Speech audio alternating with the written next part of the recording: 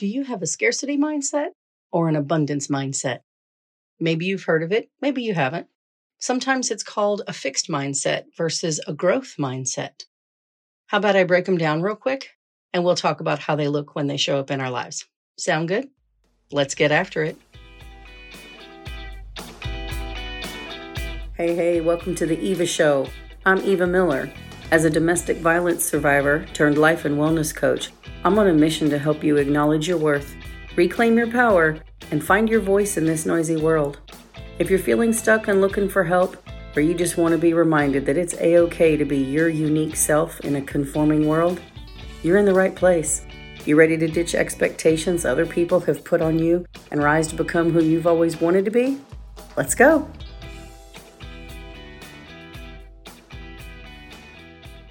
Hello, I'm your host and life coach, Eva Miller. Welcome to episode 23 of the show.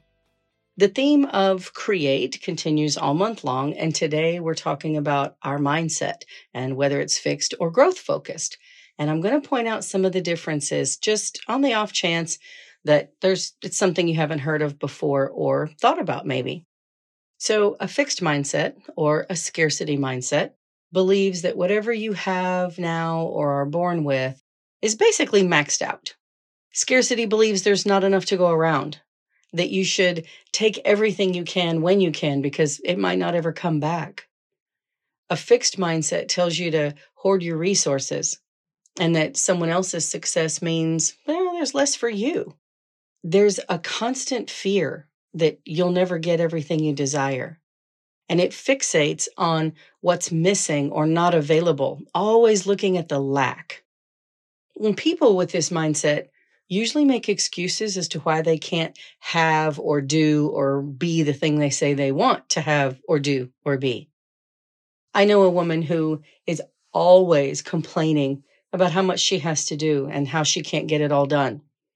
But when I've heard people suggest to her, or if I've ever suggested anything that maybe she could try, she already has her mind made up and she tells you why she can't quit or change or shift or delegate or let go of it.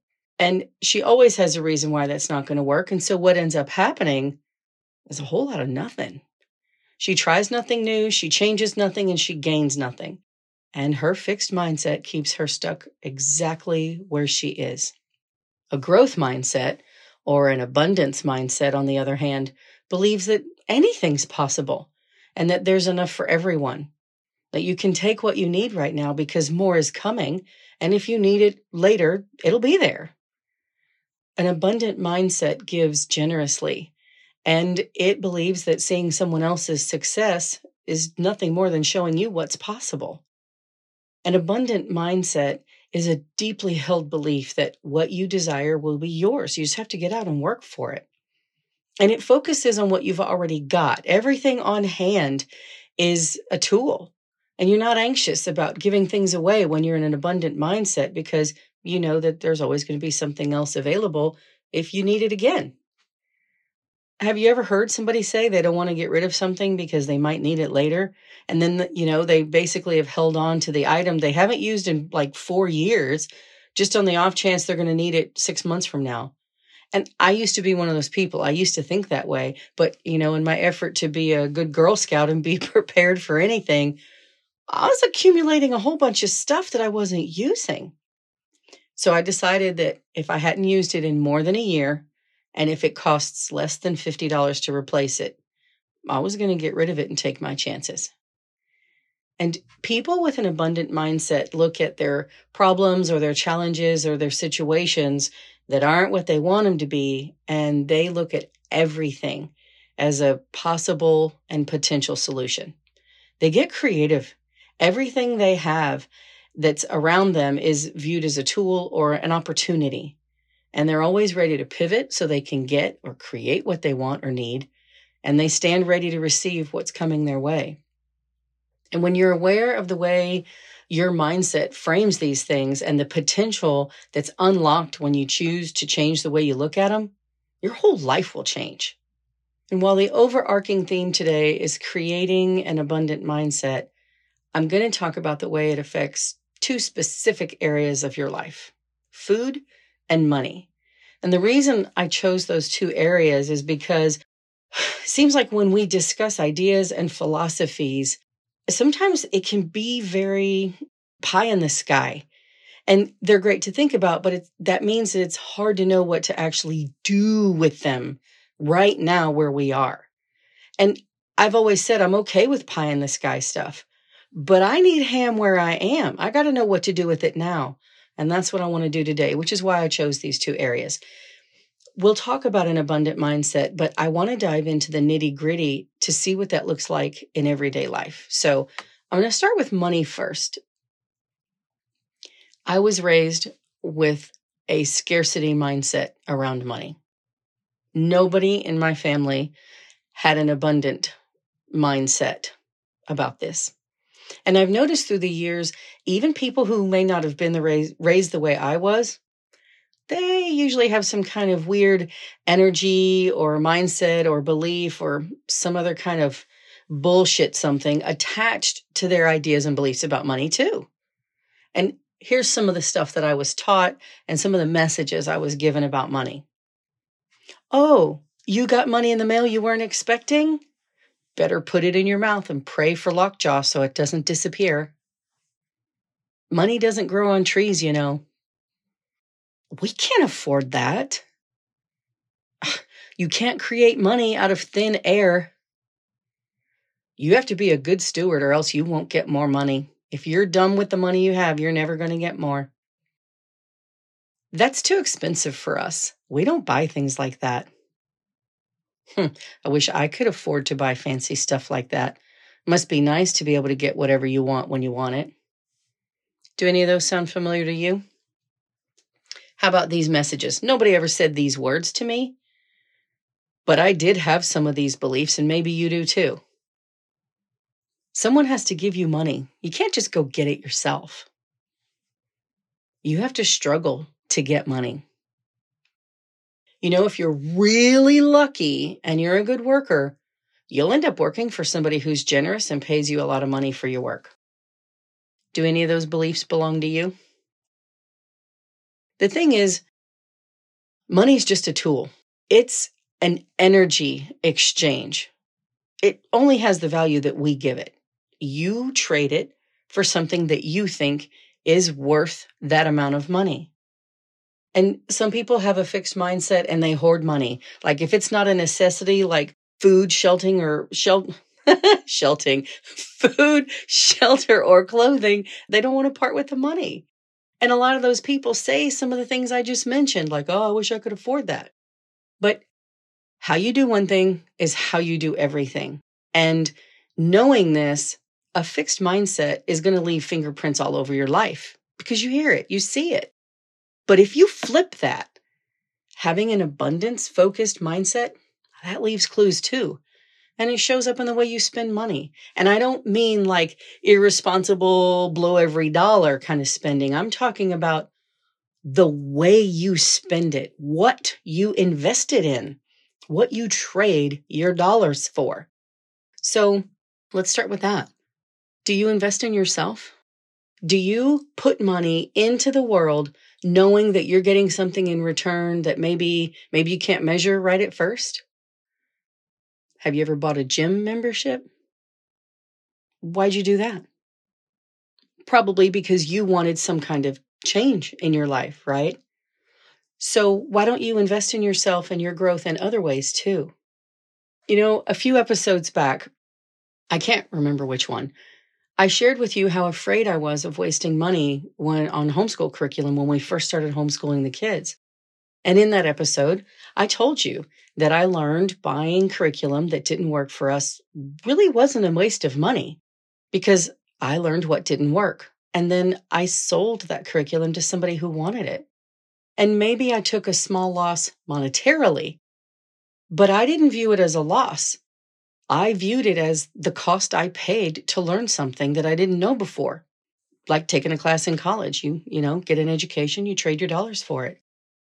And in sports, it's win or lose. But FYI, life's not like that. In life, it's win or learn. Not every L is a loss, my friend. Years ago, I'd never invested in myself, and I never would have thought that I would become like this. But here I am all this time later, and I invest in me all the time in more ways than just a gym membership. Would it surprise you to know that I spend money on coaching for myself? Well, I do. A lot, actually. And I invest in courses regularly and seminars regularly, whether they're virtual or online, virtual or in person, whatever. I always spend money on things that will benefit me and my growth in some way. I spend a lot of money investing in me because I'm always betting on myself. I can't ever lose what I learn when I invest in me and what I get when I do that. When I hired like a business coach several years ago to help me get started, obviously, yeah, I cared about my ROI, my return on investment. I wanted to know if I trade these thousands of dollars, what am I going to get in return? But I understood that some of the things I was going to get from that program, they weren't going to come in the form of money. And I learned this because of our time with Dr. Scott when Moose and I went to marriage counseling. And at the time, I was only focused on what he charged. He charged $100 a session. And that was back in 1991. I don't even want to know what therapists charge now. But I was young and I was stumbling through life. I didn't know what I was doing. And I didn't know to shift my focus on the tools that we were getting and the things we were learning and the growing we were doing until a lot later. But our marriage was literally saved by going to him. Not because we were on the brink of divorce. We weren't, but we were frustrated. We were stuck. We didn't know how to communicate. And we were caught in a cycle that by ourselves would have taken years to get out of if we ever fully did. And I'm going to be honest, not one single time when we had a session with Dr. Scott did I ever walk out of his office thinking, wow, that was really helpful today. Which is weird, probably because I was in so much pain. We were doing a lot of hard inner work. But on top of the tools we learned that we're still using all these years later, we've actually gotten a lot of new insights over and over and over since those sessions. We keep learning new things. So the $12,000 that we were charged for his services, they gave us growth we can't put a price on. Actually, that's not true. We kind of did. In fact, I shared this in a previous episode, I think, but I'll share it again for anybody who's listening that might be new. Somebody asked us once how much we spent on marriage counseling. And we calculated $20,000 because $12,000 for what Dr. Scott charged. And the other $8,000 was in credit card bills because we weren't allowed to talk about anything when we left his office. And we were hurting and raw and in lots of pain and angry. And so we used our credit card. We'd go to a store, we had a credit card, and we'd go charge something to make us feel better. And then it took us a long time to pay off all that interest. And so we estimate about $20,000. And then the person who asked us that said, how much would someone have to pay you guys to go back to the place before you ever went to Dr. Scott and unlearn what you learned? And when he asked us that, Moose and I looked at each other and both of us immediately said, at least $100,000, because we would take that money and go hire someone to help us work through and learn the things. That's what our marriage is worth to us now. And the business coach I hired a few years ago, I didn't just learn stuff from him about how to start my coaching business. I learned things about myself and about the business practices that are important to me. And working with one of my other business coaches actually ultimately led to this podcast and being connected to the woman in her team who produce it every week. And you're actually going to hear from Sarah in the next episode. By the way, I'm not doing interviews on this show anymore. I'm only going to have conversations with people. And I know you're probably thinking, what's the difference? But the difference is I don't like the whole go back and forth, question, answer. I think it's an okay way to share information, but I feel like focusing on just having a conversation in a more organic way allows for more real talk and more nuances to come through rather than feeling like it's focused on a script. So that's what's up. Anyway, if it wasn't for that coach, okay, yeah, I might have still started the podcast if I hadn't continued being too chicken shit. I mean, I sat on it for nearly 4 years already. And maybe I'd have started it, but even if I would have, it probably wouldn't be what it is today. And I probably wouldn't have reached the top 10% of all global podcasts in such a short amount of time if it wasn't for having someone help me like Sarah. Working with coaches and therapists has gotten me what I wanted in less time than if I had done it on my own. So I can say, oh, I paid X amount of dollars for business coaching, but since money is just an energy exchange, what I've gotten back can't be quantified with only a dollar amount. I mean, I can say, oh, I've made money at this amount, I've spent this amount. We can look at that metric, but my whole life is different from having been to a marriage therapist, from taking courses, from attending seminars, and from hiring coaches. Like, I'm happier. My marriage is intimate and thriving. I'm more confident. I view the world and my place in it very differently than I did back then. So, what about you? Your life is a direct result of your beliefs. Your beliefs drive your behaviors, and your behaviors create the results you get. So, what scarcity beliefs do you need to reframe toward abundance in order to change the results in your life that you don't want? And if you're caught in the belief that you shouldn't spend any money, or that spending money on yourself is a waste and that your rest of your family should come first, I'm just going to tell you, you got to let that go, babe. You have to invest in yourself in some way. And when you do, see how that feels. But just know when you do that your growth keeps going long after the initial investment. So don't just like invest in yourself and then think 2 weeks later or 2 months later that what you've seen is all you're going to see from that.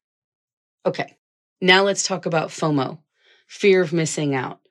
We joke about it, but it sets us up to have a scarcity mindset. And this actually applies to all kinds of things in our lives. But I want to put the spotlight on it today regarding food.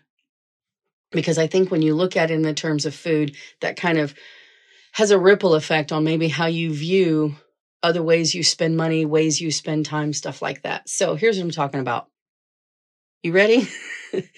It's cherry blow pops.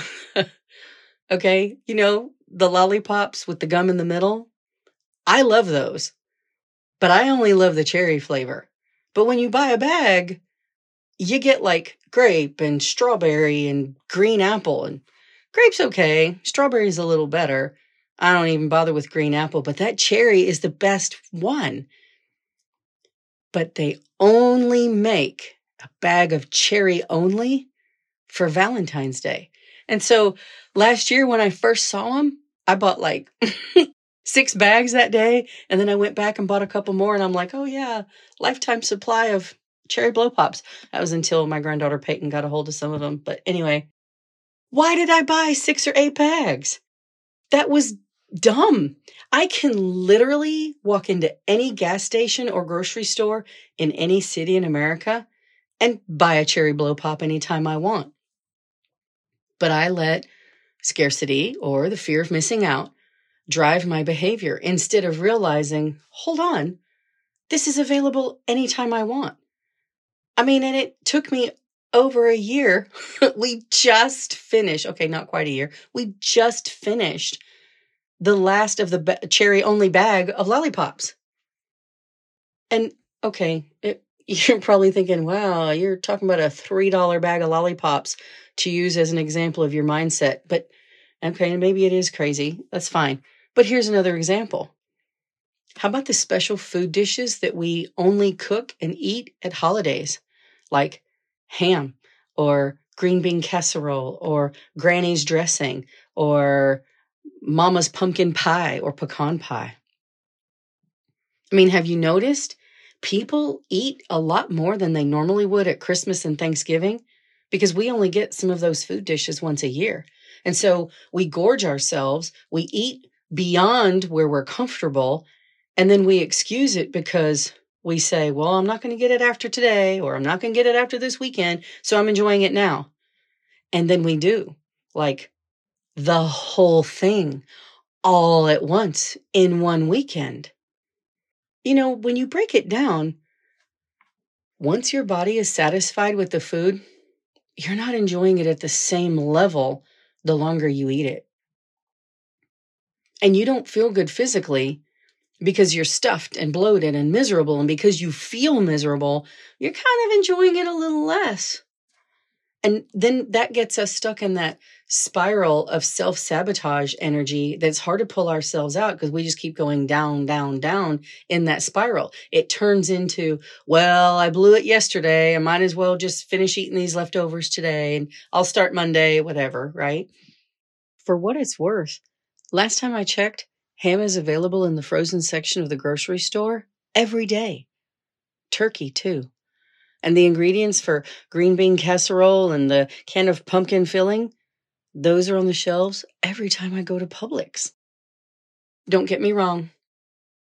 I love that we mark holidays and special occasions with special food, decorations, all of that.